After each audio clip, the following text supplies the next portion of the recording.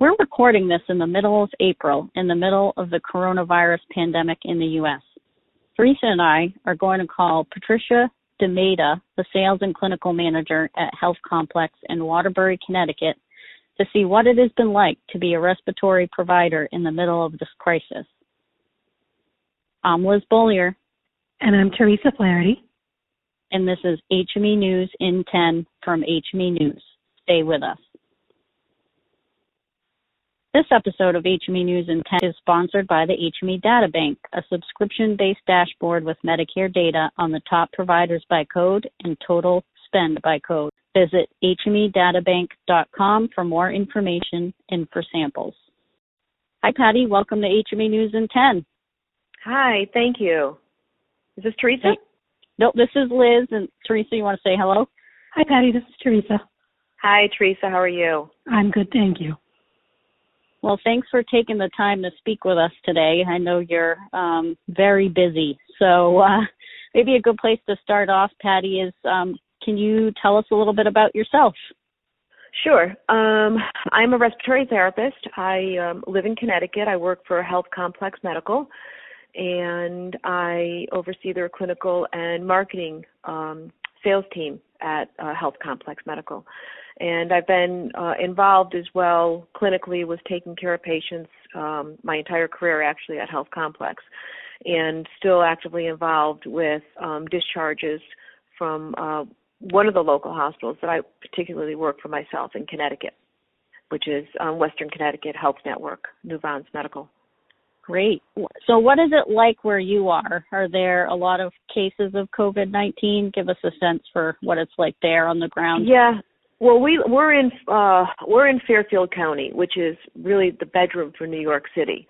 And so we're seeing a lot of overflow. We're seeing a lot of what has come into the city spread over into Connecticut here, into Fairfield County, which is probably the part of the state that's been hit the worst with the COVID-19 pandemic. So we've been feeling that part of it.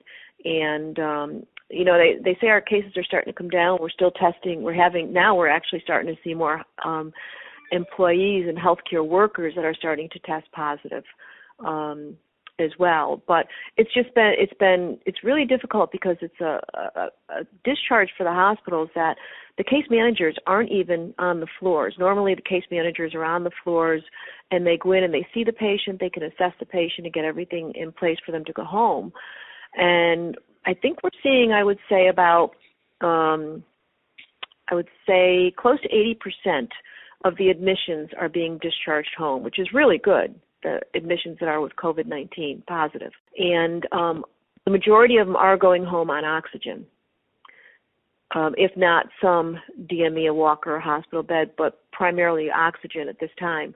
And it's a really challenging time for the case managers because the case managers, like I said, they're not located on the floor like they normally are.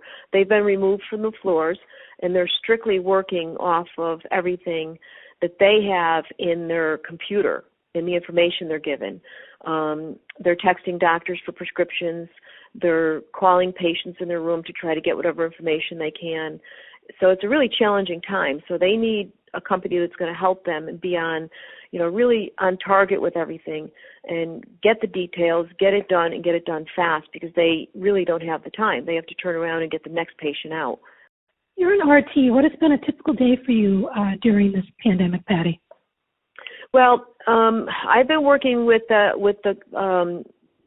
remotely from home to arrange the discharge. So my whole process with this has been to get the equipment in place, to get the documentation, to get the contact with the family members, and to get the equipment in place for our driver to deliver it and get it done in a timely manner so they can get the patient out. And also to guide them with questions they have about some ventilator usage. We've been able to supply one of the local hospitals with ventilators because they were running out of vents, and we were able to help them with that. And they're vents that we use in the home setting, so they're not always ventilators that are being used primarily in the hospitals. So to give the support to the respiratory staff for questions they have, and to assist the case managers in discharging these patients home on oxygen. And the other part is you still have the chronic care in the offices. You have all your obstructive sleep apnea patients that are still calling in and, having telehealth visits for their 90-day follow-ups for their CPAPs and their PAP therapy, and to help them to stay continuing with their therapy and to get their supplies. So we're working all around on all aspects of it, from the acute, the chronic, and the critical side of it. What do you want people to know right now about what you're doing and seeing in the field?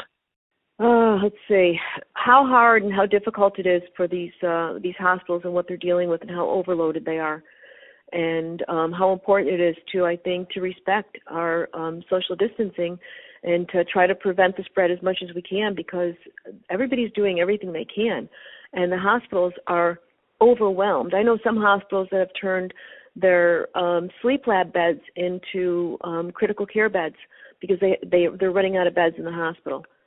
And sleep techs that are respiratory therapists, pulmonary rehab therapists, RTs, are all being pulled to be on the front line in the hospital for testing, for treatment, and to manage these patients. And there's not enough equipment and there's not enough workers.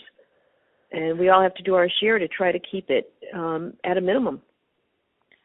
Patty, what's your biggest need? What would help you and other HME providers better take care of patients right now? Oh, that's a tough one. This is Teresa, right? Yes, it is. Okay.